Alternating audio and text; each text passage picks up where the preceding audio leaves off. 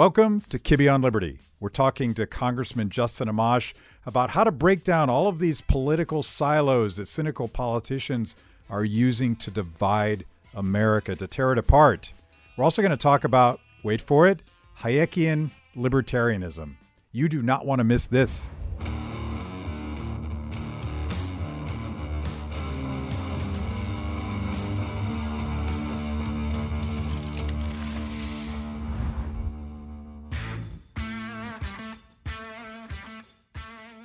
I know a lot about your congressional career, but it's like Howard Stern, right? Yeah. And this is sort of the got you question that starts this. But tell people who you are first, so we know who we're talking to. Well, I'm Justin Amash. Hopefully, some people know that, but I'm a libertarian Republican. I represent the Grand Rapids, Michigan area. We go down to Battle Creek, Michigan. And I've been in Congress for 8 years now, so this is my 5th term in Congress. And, you know, I'm a big believer in individual liberty, and I would describe my philosophy as Hayekian libertarian. And we're going to dig into that because I think most people, except for myself, are saying, I don't even know what that is, but we'll dig into that. But so I'm checking out your Twitter feed, which is where anybody that wants to know more about what Justin Amash is thinking, you pretty much live this radically transparent life where you explain what you're thinking and why you're voting and responding to people. And I was struck by this response you did. I think it's a couple months ago. This was the first day of the swearing in of the 116th Congress. Congresswoman Omar from Minnesota. Mm-hmm. You remember this text. The 116th Congress has so much to be proud of, and there's all these green check marks. First Somali American plus refugee, first Muslim women, first indigenous women, first Palestinian American, youngest, and she's talking about AOC at 28 years old, record 100 plus women, and it goes on and on and on about all these things that the new Democratic House had accomplished. And you responded with sort of a fact check, say, wait a minute, she's not the first Palestinian American. I was. Yeah.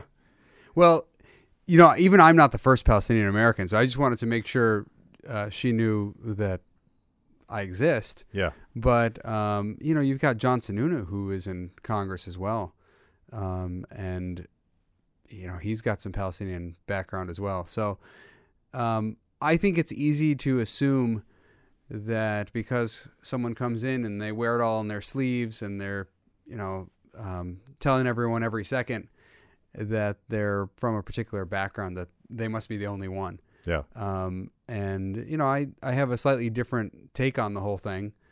And, you know, I just reminding people that it's easy to dismiss those of us who are proud of our backgrounds, but we're not going around, you know, parading it everywhere. Yeah, well, what her tweet said to me is exactly where I wanted to take this conversation, because it seems like when the new left, I'm not sure what to call it, the identity left, and they've created all these silos, and there's of course some silos are more virtuous than other silos, but it's silos based on ethnicity and religion and skin color and sexual preference, and there's now dozens, maybe there's hundreds of silos that the modern left has created, but it doesn't feel like it's bringing people together. I feel like they're redividing us based on all of these things. And what was interesting about your response is I suspect most people don't know that your dad was Palestinian. And a refugee. Yeah, and a refugee, because that's not your identity. Your identity is an American. That's right. Yeah, and you know, I'm proud of my background. I really was shaped very much by my background and by my dad's experience. In fact, I would say that one of the reasons I'm a libertarian is largely due to my dad's experience of being a refugee and coming to the United States. And my mom is also an immigrant from Syria. And that really shaped who I am. and is probably the reason I love America so much and am so proud to be an American, and am so inspired by the system we have here, our Constitution, our Declaration of Independence, the ideals that it represents. I think it was largely shaped by my background. But my parents and especially my dad growing up really emphasized we are Americans and we're proud to be here, and we are so thankful to this country for giving us this opportunity. The opportunity for my brothers and I to be born here in the United States. It's just it's amazing. Yeah. Can you tell us a little bit about your parents' journey? Your dad was what was he running from? Well, because refugee implies that he had to get out, right? Yeah. Yeah. I mean, there was a war going on there. Yeah. This was 1948, and he was in the middle of a conflict, and there was a conflict between, many Jews coming in, and many Muslims and Christians, which were the smallest population there. At least of those three groups, were largely, bystanders. So they were affected by the conflict, but nobody really, wanted them around. Yeah. There they were, living there, and they basically weren't sure whether this was a safe place to be. They fled their homes out of fear. I remember my dad telling me that they were, removed from their homes at gunpoint and told, hey, you shouldn't be here. This is not safe for any of you. That's a fairly clear signal. Yeah. You Christians, you don't want to suffer the fate of other people, so it's time to get out of here. Yeah. And they fled. Yeah. And correct my history, but a church in Grand Rapids sponsored your dad or both your parents? Well, it wasn't. It was in close to Grand Rapids. It was a church in Muskegon. Okay. And it was a minister and his wife sponsored my dad's family. Okay. And it was called Church of the Brethren, and the family was called the Wagner family, and my dad still stays in touch with them. And they were looking to sponsor a Christian family to come to the United States. They wanted to sponsor someone from the Middle East and from Palestine. And my dad's father was not an educated man, certainly not an expert in a lot of things, but he knew one thing, which is if he can get to the United States with his family, that was the best thing for them. And that was the most important decision for our family. The fact that he made that decision as little as he may have known about, about the world, and he knew if I go to the United States with my family, they'll have an opportunity. Yeah. And I'm experiencing the blessings of that now. Yeah. The American dream. That's right. And your dad met your mom here? Well, my dad met my great aunt, Linda, and met her in Michigan. And she had a family still in the Middle East, my mom. And, my great aunt's sisters, my grandma, obviously. And so my mom's family was still in Syria. And my dad was told, hey, if you're over there, my great aunt said, my family lives over there. So they connected that way. He was going back to the Middle East on a trip, and he happened to have the opportunity to stop by and visit with my grandma and her family, and that's where he met my mom. Yeah. but your story as an American, your dad was always, particularly proud to be here. Yes. And proud to have made that choice. And I suspect, I mean, we'll get into this, but maybe that's really where your libertarianism came from. Yes. I mean, my dad was so happy to be here. Growing up, that's the thing I remember most, is my dad telling me all the time, and my brothers, that we are so blessed to be in the United States. We're blessed to be in a place where it doesn't matter what your last name is, it doesn't matter what your religious background is or your ethnic background. And, we happen to be Christians, so it was actually much easier to come here than many other people. But nonetheless, he emphasized how important it was that we were in a place where your background didn't matter. In so many countries, you make it or don't make it based on whether you are connected to the government or you're connected to the ruling class or you're from the right ethnic group. And you just look at the Middle East, where my parents came from. There's so much corruption. So much of it is just based on who do you know. And in the United States, he told us, you can come here or you can be born here and you can make it regardless of your background. And this doesn't mean you're going to be, amazingly wealthy or anything like that. It just means that you can provide for your family and be comfortable on your own. You don't have to have the government assisting you this way or that way or cutting you a special favor because you're connected to them. Here in the United States, you can make it. In other countries, you can't make it because if you're not on the right side of the government or the right side of whichever ethnic group's in control, in other countries, you're not going to make it. You're going to always be held back. They're going to force you down.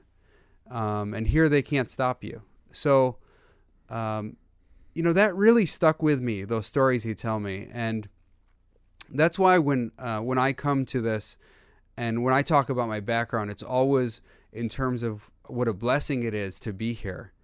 I think that I do bring a lot with my cultural background. I can educate people about things that they might not be aware of around the world. And I have maybe a deeper appreciation of some of the customs and cultures around the world than many people who haven't experienced that. But, when I present it, when I talk about it, I like to emphasize how important it is that we were given this opportunity and how much of a blessing that is.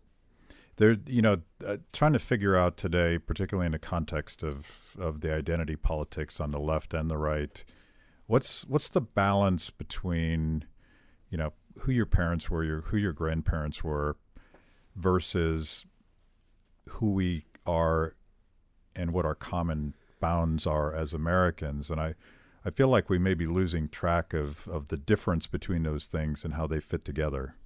Well, I think we're supposed to be a country that follows the rule of law, that has a system that applies equally to everyone. And then, of course, you bring your different cultures, your different backgrounds to it, and people live together peacefully in this country, regardless of their backgrounds.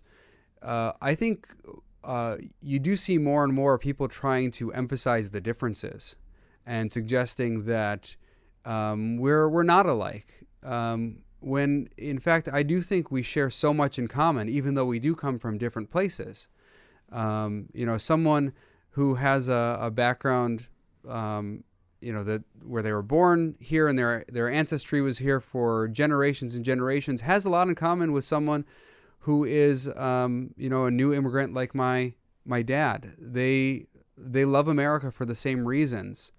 They love America because, we have opportunity here and we have liberty here and we can make choices for our own lives. And I think that it is dangerous to constantly be trying to divide us and to suggest that we're all different and really we don't share that much in common. And actually, this is one of my objections with the partisan structure of government right now, where the two sides are so partisan and people have become so partisan. It's an extension of this same issue where people are trying to divide us and always make us into, different things, as though we're not all just people. Yeah, it feels more heightened than ever, perhaps by social media. It feels like tribal warfare. Like, Yeah. And most of the identity of each party is more about what you're against. You're against those guys, Right. as opposed to this is what I'm for. And that seems to be a shift from where we were even back in the old Tea Party days. Yeah, I think so. I mean, there's always been partisanship. There's always been differences that people emphasize. But I think more and more you have a politics where everyone has to emphasize how much they don't like the other side. Yeah. And they have to own the other side. And I tweeted about this the other day, talking about how it seems like everyone has to conclude their tweet about their political perspective by taking a shot at the other side. Yeah. Like, Tweet. why can't they just say what they think and leave it there? Why does it always have to be, but Republicans, blah, blah, blah, or but Democrats will never figure this out, or why the extra shot? Like, just let it be. I understand why someone might do it sometimes, why, you get frustrated and you might say something. And I think we've all done that from time to time where we say something out of frustration. But many people nowadays do it out of habit on every single issue. And I think that's not good for our country. Yeah. So let's get back to your story for a second, because I think my hope is that maybe this thing you're calling Hayekian libertarian has a path forward for everybody. But like you surely weren't reading Hayek in grade school, right? No, I wasn't. And in fact, I was, by the way. So, it's a horrible I can way. imagine. It's a horrible way to meet girls by quoting that stuff. Don't do it. Yeah. Yeah, I mean, I kind of wish I had read Hayek in grade school, but it's sometimes complicated stuff. So, English wasn't his first language, and his sentences are sometimes long. But, I was always anti-authoritarian. I didn't really think of myself as a libertarian as a kid because I didn't really know what it was. When you're growing up, you hear about it, but you thought that just meant like, the Air Force should be privatized or something. Like you didn't know what does it mean to be a libertarian.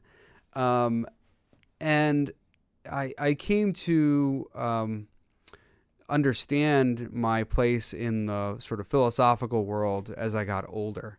In fact, I studied economics. My degree's in economics, and I don't think we ever talked about Hayek. Not once. I'm not shocked at all. I went through undergrad economics, got my degree. I don't think Hayek was ever discussed. I went to law school. I'm not sure Hayek was ever discussed.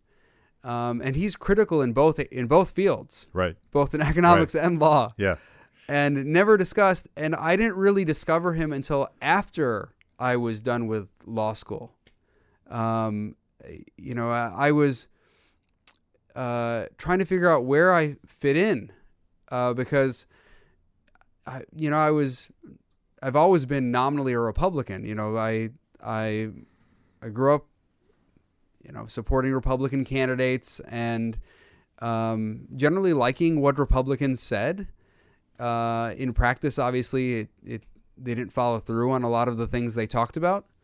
But I at least felt like between the two major parties, this was the party that was going in the better direction, more aligned with my perspective. But I always found some differences, and one day I decided, I better figure out where I am in this philosophical world. I'm done with law school now. I'm an adult. I've got to sort of figure out where I stand. Now, weren't you sort of flirting with potentially running for something, or is this even before that? This was before I started thinking about running. I mean, since I was, I'd say even in high school and college, I thought about maybe running, but it was never some concrete thing. I thought I would become a lawyer, basically. Yeah. And maybe someday I would run for something. But, even before I got to the point where I was seriously considering running, You're just remember trying to figure out. Just trying to figure out where I'm at. And, which box? Yeah, and I remember going to like Google and going into the search bar and typing in what I believed. You know, it was a weird search, right? Right. Like who types this into a Google search? Right. But I start to type in what I believe in the Google search, and up pops Hayek's Wikipedia page.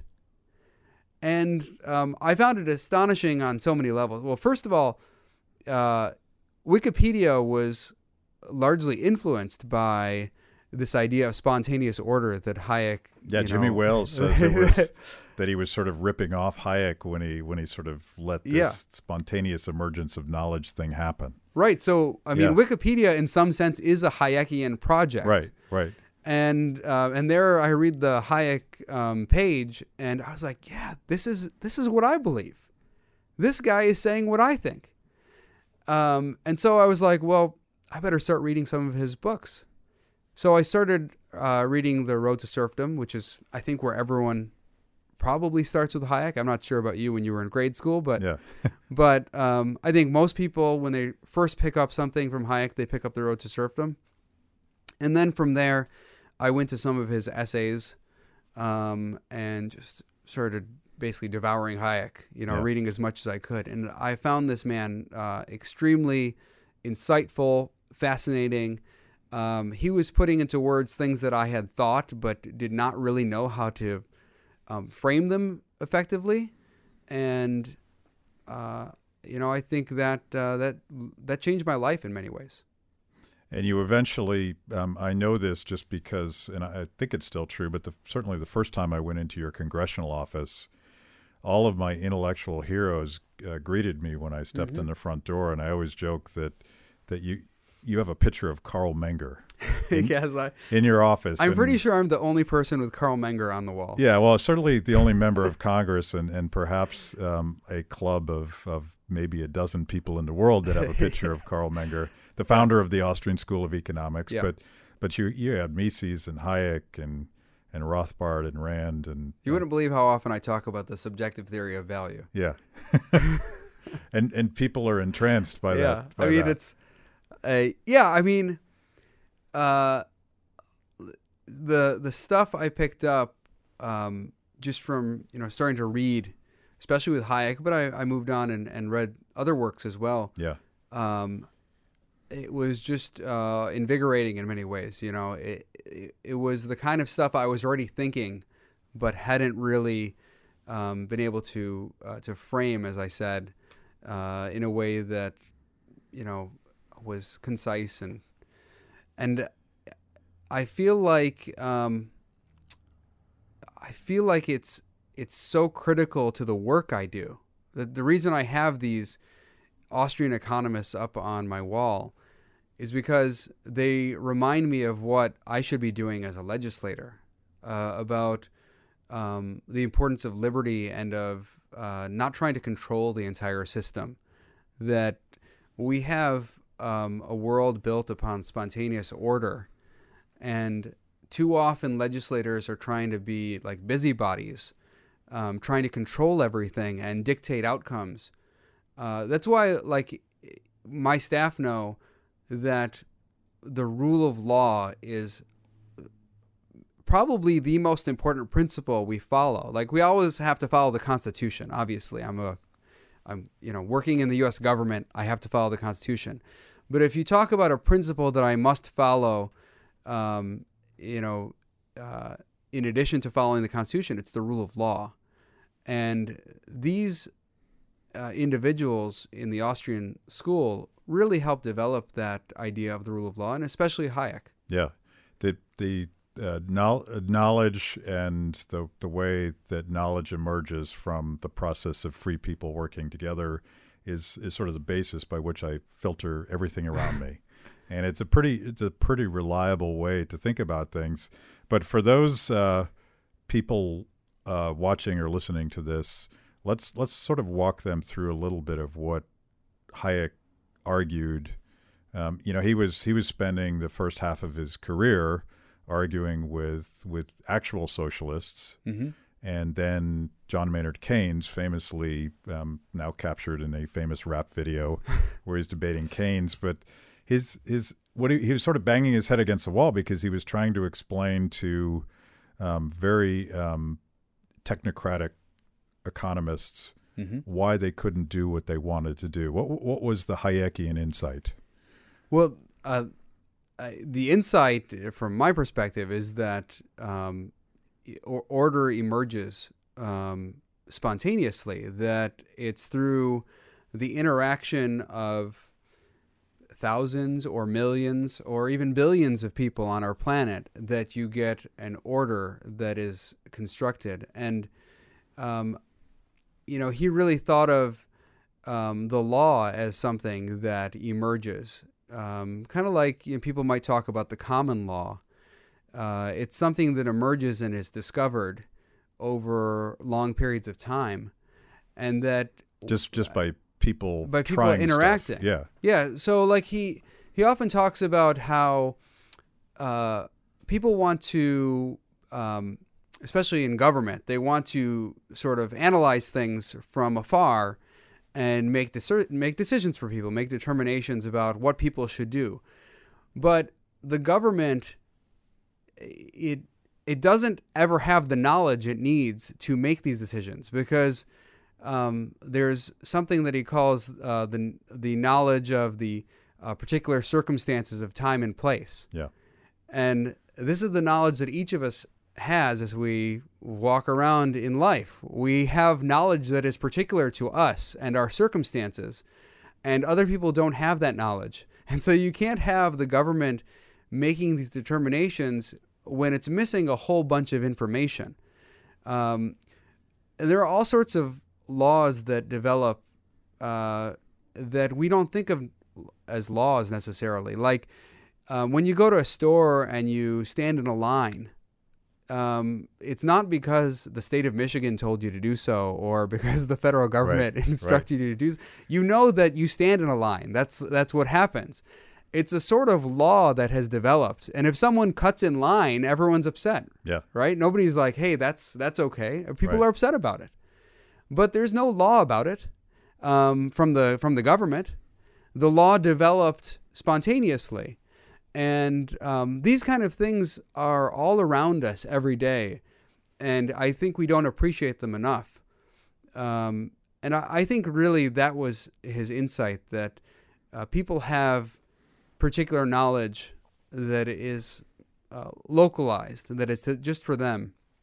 And they can utilize that knowledge. And it's actually the interactions of all these people that allow us to accomplish great things in the world. I think and he had a suspicion of like this sort of constructivism, this idea that you could use reason to determine things. He actually viewed people as, he was a little bit cynical about how much people actually knew in terms of scientific knowledge and all that, and thought, well, the reason we do great things is actually because a lot of us individually, we might not know that much, but interacting, we learn a lot. Yeah. Well, he would eventually call those I call them scientistic types, and economics was one of the primary areas where they had reduced all of human action into a number and a set of equations, and ascribing all sorts of assumptions about your preferences and your abilities and all that stuff. And if you could in fact design the economy from the top down, and it's just crunching the numbers and ascribing values to things, Hayek and Mises before him would argue socialism would work if you could do that, but you can't do that. Yep. And the knowledge emerges from the process, and absent the process, you can't get to better solutions. But this idea, like I've been trying to explain to people, you're a libertarian, but that just seems like this romantic, idealistic thing. And I've been trying to explain in a way that you just did about standing in line at a grocery store. Nobody told anybody to do that. Or maybe your mom did when you were 6 right. and you cut in line. And my mom learned it from someone else, and that's how the law passes on, and it's evolved. But when we talk about the rule of law, and these are really sort of rules of civil conduct, right? Mm-hmm. These are just the way that we figured out how to do things over tens and hundreds of years. But when we talk about the rule of law, I feel like a lot of people, particularly on the left, are probably hearing something else. They're thinking they're thinking sort of an arbitrariness of the man coming down on you and telling you what to do. I think this is because people on the right often don't understand what it means. Yeah. I mean, I sometimes hear the president talk about it, and when he says it, he means law and order, Right. which is something totally different. Right. It's not about the government being tough and all that. What it's really about is general rules that are equally applicable. In fact, I think what best embodies the rule of law is the Equal Protection Clause. And it's probably not the first provision in the Constitution that comes to mind when people talk about libertarianism. They might think of other parts. The First Amendment, obviously. If you ask, some others, they might say the Second Amendment. So there are other provisions that people think of and associate with libertarianism, and I often think of the Equal Protection Clause as being sort of that amendment that probably best approximates, at least from a Hayekian perspective, what libertarianism is. And in fact, Hayek himself was thinking about how to draft an amendment at the federal level, because the Equal Protection Clause is related to state action. Yeah. So he was thinking of how to write one up for the federal level that would be, embodying this principle of the rule of law. But yeah, it's very different from this sort of tough guy, like, we're going to have tough laws and everyone's got to stay in line. It's not that kind of thing. Yeah, the rules should be simple and fair and Yes. equally applied. And this is why Lady Justice is blindfolded. Yeah, and what Hayek would say is general rules of just conduct. Yeah. And that's it. That's what he thought of as the law. Yeah. And even those rules, going back to your earlier point, Hayek makes a distinction between laws and legislation. Yes. Fundamental difference. Yep. And, the laws that we all agree are just and fair, again, were stolen from your mom and your grandma. Don't hurt people, don't take their stuff, take responsibility, mind your own business. The laws that matter, that hold civil society together, aren't enforced by government so much as that they're commonly accepted rules of conduct. Yeah, that's right. So, I think a lot of legislators just get it backward. They get their role backward. They don't understand what they're there for. And my job is to ensure that society can operate freely, where people can make decisions for themselves. They can determine the outcomes for their own lives. They figure out their own purposes in life. Whereas a lot of my colleagues think that we have to figure out the purpose for people. We have to tell them what they must do. And so this is another way of framing, what Hayek was talking about. It's the difference between setting out some abstract rules for conduct versus giving commands. And a lot of my colleagues, they want to give commands, telling people how to do things. And I want to just lay out rules of general conduct and allow people to make their own decisions about how to do things. Yeah. Which is sort of I think maybe that's the secret to what a Hayekian libertarian is all about. How would you define that term? Like if you were forced to translate that into English so that people other than you and I understood what that meant. So, it is very hard to explain, I think, in a very short way. And this is why Hayek wrote whole books about this, right? But I would say there's a big emphasis on evolutionary processes. Mm-hmm. So this idea that people interact with each other and they develop their own framework for society through these interactions using their own knowledge, rather than having something constructed for them from afar. And I think it's just this idea that people make their own decisions using their own knowledge, and that's the best way for society to progress.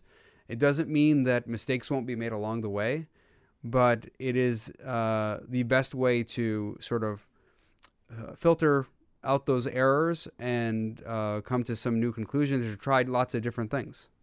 Yeah. So since we've been talking about Hayek, I feel like we need to drop a Ludwig von Mises quote in here somewhere. He wrote this book, Liberalism. I think it's one of his better books, and he wrote it, published in 1927. He's looking at the emergence of radical nationalism in what would become Nazi Germany, and pushing against that grain. He talked about what he called the liberal vision, and by liberal, we should probably use the word libertarian, because it in no way represents what modern liberalism has become. But he talked about a world where people, regardless of their ethnicity, skin color, religion, cultural background, could come together through exchange and cooperation, and it was a cosmopolitan vision that he had, and he was trying to explain what liberalism was, classical libertarian liberalism, and it was in the context of radical communists fighting with radical fascists over who would be in charge to impose their vision from the top down. It strikes me that he was a little bit premature, and maybe that vision is exactly the solution to our current tribal warfare. Well, I think the United States has been progressing in recent years more toward sort of this European-style politics, where you have nationalists versus socialists. Yeah. And what really unites those groups is their belief in collectivism, or having some vision imposed from the top down. With nationalism, it's often centered around some kind of ethnic loyalty, like you have, you're part of an ethnic group, and your people are superior to the other people. And with socialism, it's this idea that those who are struggling need to unite and control the government and put all the wealth in the government, and then have it somehow distributed equally by flawed human beings who don't have all the information to make these decisions, nor do they have the goodwill to make these decisions. Yeah. So I think we are heading in a dangerous direction. And one thing you'll often hear me talk about is how much I dislike the partisanship. And it's closely connected to this idea that we're moving in this sort of nationalist versus socialist direction. Both of those ideologies, nationalism and socialism and fascism and other sorts of isms, can thrive in a system where people are very divided and where they don't trust each other, and where there's no virtue in the people. In fact, they do thrive in those situations. That's precisely where they do thrive. They like environments where people are extremely divided and not trusting of each other. And liberty requires a society and a culture where people trust each other, where where the people are virtuous, where they are willing to have honest debates with each other. That's required for liberty to work. And I think people who spend so much time, owning the libs, or whatever they want to, however they want to term it, right, are missing the point that they are sowing the seeds of their own destruction. That this kind of hostility, antagonism, just for the sake of antagonizing the other side, does not make liberty something that can succeed going forward. It undermines liberty. Yeah. And you can't have liberty in a society where everyone hates each other. Yeah. It doesn't work. I look at, and I don't know how much of this is social media versus a trend towards European style tribalism, but you look at the reemergence of Antifa and their explicitly and celebratedly violent tactics. They think that violence is just fine, which I view as a fundamentally un-American attitude. I'm old school. I still think MLK got it right. And then I watched this Vice special about Charlottesville and the neo-Nazis and white nationalists, and I'm like, what the hell's going on in this country? But I think it, like, we've inherited this fight from, the Antifa got its rise in the early European fight between fascism and socialism. But when you talk to the new democratic socialists, some of your colleagues, we can't possibly do a podcast without mentioning Alexandria Ocasio-Cortez. And I did a deep dive on what she was saying the day she won that election. I didn't see that coming. I don't think the Democrats certainly didn't see that coming. But her first video, maybe you've seen it, the one that made her viral, I found myself agreeing with everything she was saying right up until the very end, where she says, and that's why we need Medicare for all, and they have that litany of big government stuff that they put at the end of their stuff. But before that, she was talking about how the incumbent had lost faith with his community. He was now a creature of Washington. He wasn't a creature of the where's she from? The Bronx? Yeah, Queens, I think so. Bronx, something like that. That he was in bed with Wall Street. He had been a chief engineer of the Wall Street bailout, along with Nancy Pelosi and John Boehner and a Republican president. And her vision, it sounded like, was really about communities working together from the bottom up in voluntary cooperation to solve problems. And I'm thinking to myself, that's not socialism. That's us. That's who we are. And it's that Hayekian vision of communities and people with that personal knowledge sort of working stuff out. And lo and behold, things just get better.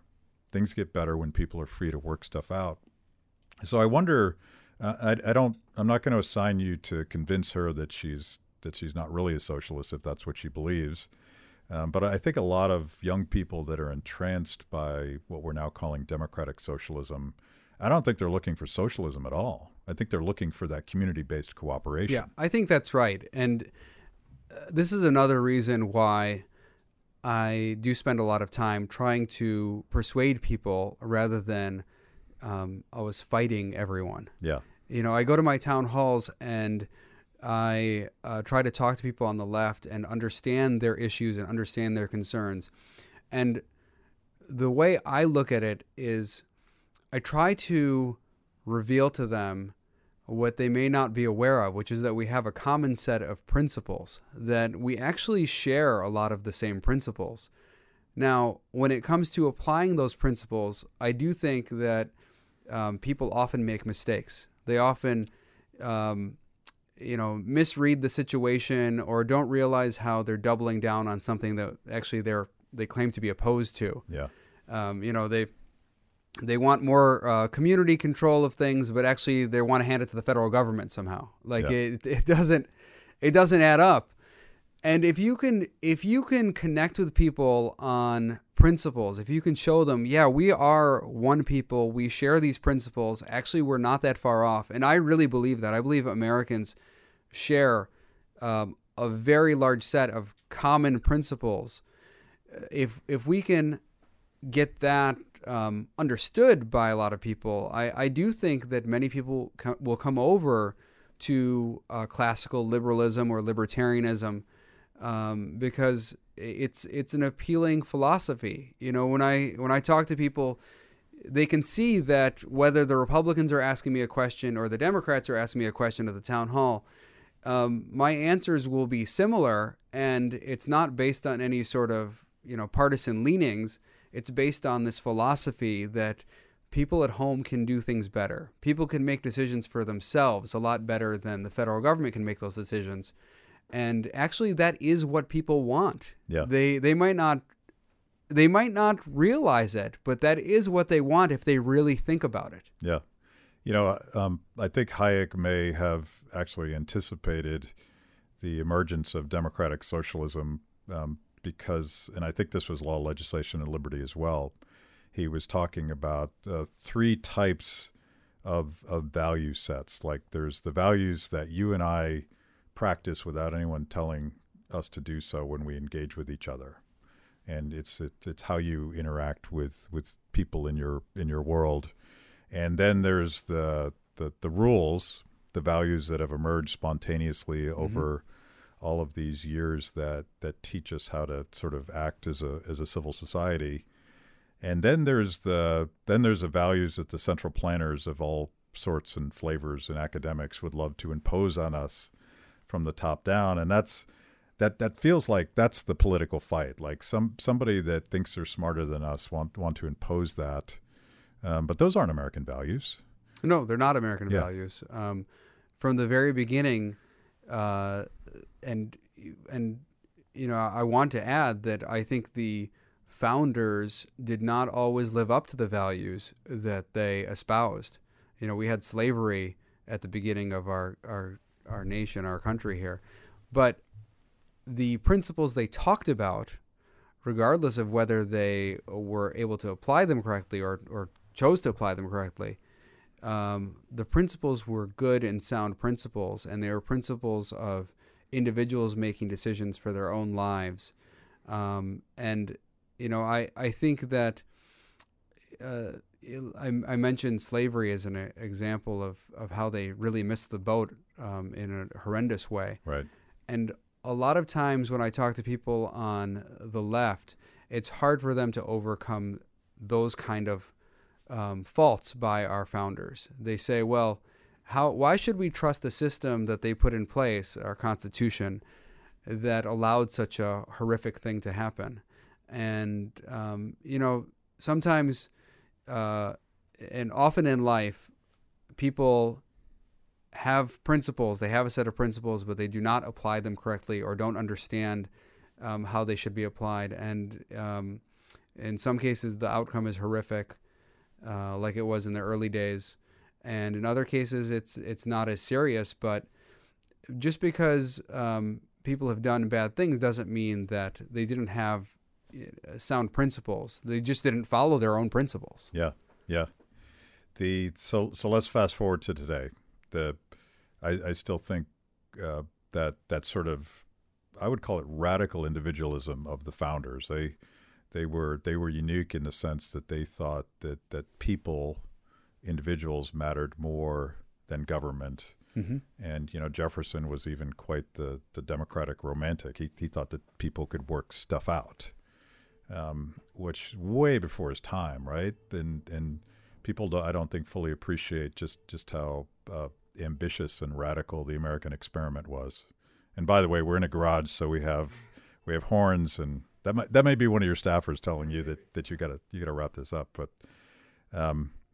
But fast forward to today, young people are, according to every scare poll that I see, are leaning more towards socialism than capitalism. But more importantly, perhaps they're leaving the two-party duopoly. That's in what droves. they say, though. Yeah, that's what they say. That's what they say, but they don't believe it. Yeah, they don't believe it. They're looking for an alternative, and I think it's very much related to them leaving the red box and the blue box and registering as independents to the extent they register at all. What's going on there, and how do we meet the challenge of these young generations? Well, I think they largely view... Someone go outside and beat that guy up, by the way. They largely view conservatism or the Republican Party or the right from what appears on TV these days or in social media. It's a lot of nationalism, and it's government controlled in a different way. Big government, but just to other ends, not the ends that they want. And they often view it as protecting large corporations and monopolies and all these other things. Yeah. So I think that's their vision of free markets, because that's, they hear Republicans talking about free markets, and then they see Republicans controlling things actually, and they think, well, that must be what free markets is. Yeah, bailing out Wall Street and helping their It's just the buddies. government helping other people, not us. Right. And cronyism. Yeah, it's cronyism. And I think it's important that they recognize that is not free markets. That is not liberty. That is not the vision that that people like Hayek had, or even the founders had when they put together the Constitution. That was not their vision for America. And I think young people have been blessed with so many of the benefits of capitalism and freedom, and maybe don't think about it that much. They have these smartphones, and they've got the internet, and compared to people 20, 30, 40 years ago, the things that people have today are just incredible. Yeah. It's an incredible difference in wealth. And I think a lot of people spend a lot of time thinking comparatively, like, how am I compared to other people today? Is there someone richer than me? Instead of thinking about the wealth that markets have created for everyone. Right. Even the most basic automobiles today are much nicer than the nicest automobiles 30 years ago. The phone you have is more advanced by far than anything NASA had, when they were sending people to the moon. And I think people lose sight of that, how much wealth that is actually a gain to them as individuals. And that came about through markets. Through people interacting freely and making trades. It's not through government control. And everyone can see this. They always say to me, Justin, tell me one country that has tried libertarianism. And I always say that's the easiest question I've ever had. And the country is America. America's tried libertarianism. Now, is it the idealistic libertarianism of Hayek? Is it a perfect libertarianism? No, of course not. But America is a country that tried it. And actually, the results have shown that it works. All you have to do is compare the results in this country to other large countries around the world. I think it's disingenuous to compare to city-states. Right. But compare us to other large countries around the world, and you'll see it's like night and day, the difference. In terms of wealth creation here, in terms of invention. Think about all of the great technologies around the world and how much are from America. And that's not a coincidence. People always act like it's just a coincidence, it just happened. It happened to be the case that Americans invented all these things and that our companies are doing fantastic around the world. It just happens to be the case. It's not something that is a coincidence. It's because we believe in the value of markets and freedom and individual liberty and creation and failure. We believe in all of these things, that they're part of a process for becoming better. And as a result, people in America live much better off than people in so many countries around the world. And I think it's so easy to lose sight of that. So making that sale so that we don't screw it up. Like we don't hand it over to Washington, D.C. to solve all of our problems, and I feel like both parties are making that argument right now. Give me the power, I'll make America great again. Yeah, I wanted to get through this whole process without mentioning Donald Trump, but of course Alexandria Ocasio-Cortez. Anybody that is sort of aspiring to say, give me the power and I'll fix it. I feel like in a lot of ways, small L libertarians are Switzerland, because we don't want anybody to have the power. We want to democratize power. We want to shift it back to people so that they can solve problems for themselves. That has to be a wide lane to take this idea through. Maybe it's right down the middle, and maybe it's just on a different highway altogether. I don't know. There's something there. I think like I mentioned earlier, I think most Americans believe this. They believe in the power of liberty and freedom and markets. They believe in these things. They don't always think through how much they believe in them. If you press them on particular circumstances, they say, yeah, I guess I really do believe in markets. I really do want to decide these things for myself and not have the government tell me.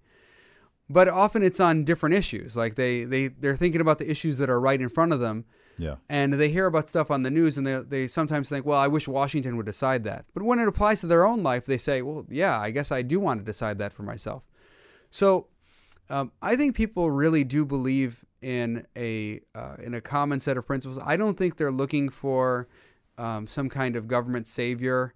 A lot of politicians are running on, like you mentioned, hey, elect me and I'll save the country. And I don't think that's what most people are looking for, because people understand that one person can't save the country. Like what saves the country is the country working together in communities. Yeah. People making decisions for their own lives and having the freedom to do so. That's what makes the country great. It can't be made great by any one person. So your dad was a radical optimist. He went through heroic efforts Yes. to get to the United States because he believed that what he was going to find here was better than anything else he could imagine. Are you an optimist like your dad, or are we in trouble? So I'm an optimist for the American people. I think that our government's in trouble. I do think that people in government are doing worse today than they were even when I started not that long ago. I mean, I think things have deteriorated. But I go home and people are so nice, so positive, so considerate. They're encouraging me all the time and saying, thank you for what you do. And I do think most Americans feel that way. They feel like they want to make decisions for their own lives, and they don't want the government telling them what to do in every circumstance. And they want someone who's just going to be honest and go represent them in a way that maximizes their happiness and their freedom. It gives them the opportunity to seek their own happiness.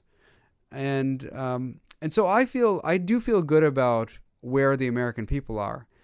I think that we are living in the best times. People talk about, it used to be better, and I think that's part of like the whole "Make America Great Again" thing. Well, it's like, make America great again. This is as good as it's been. Yeah. And yes, we're all going to have issues with particular things that happen in government, and we might have a particular government program we don't like or a particular thing we don't like. But guess what?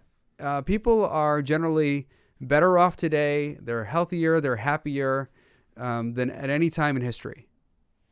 So that sounds like a story that we should both be telling more often. We libertarians are so great about raging against the machine, and we could do a whole nother program about all the stupid things that our government did to us probably just this week or this month.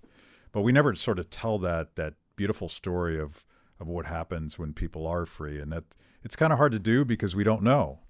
Because that's the whole point. Like, we don't know unless the process happens. That's right. And that's, that's what often makes like central planning so alluring to people, because they kind of know what they're going to get. The government says, I'm going to do this thing for you. And the alternative is freedom. And with freedom, well, good things can happen, bad things can happen. You don't know. You don't know exactly what the item is. But if you want to have the opportunity for growth and progress into society, then you have to have that freedom. You have to have that ability to take risks, to make decisions for your own life, and to experience failure and success. And it's the failure that helps build up that success over time. And I think people don't appreciate how much that has played out here in the United States, and how great a country we live in, and what great times we live in. I think we are, in most respects, freer than ever. I'm going to leave it right there. Thank you so much, Congressman. Yeah, thanks so much. Yeah. Thanks for listening to Kibbe on Liberty. Make sure to subscribe and rate our podcast so we can reach even more people. with our mostly honest conversations with mostly interesting people.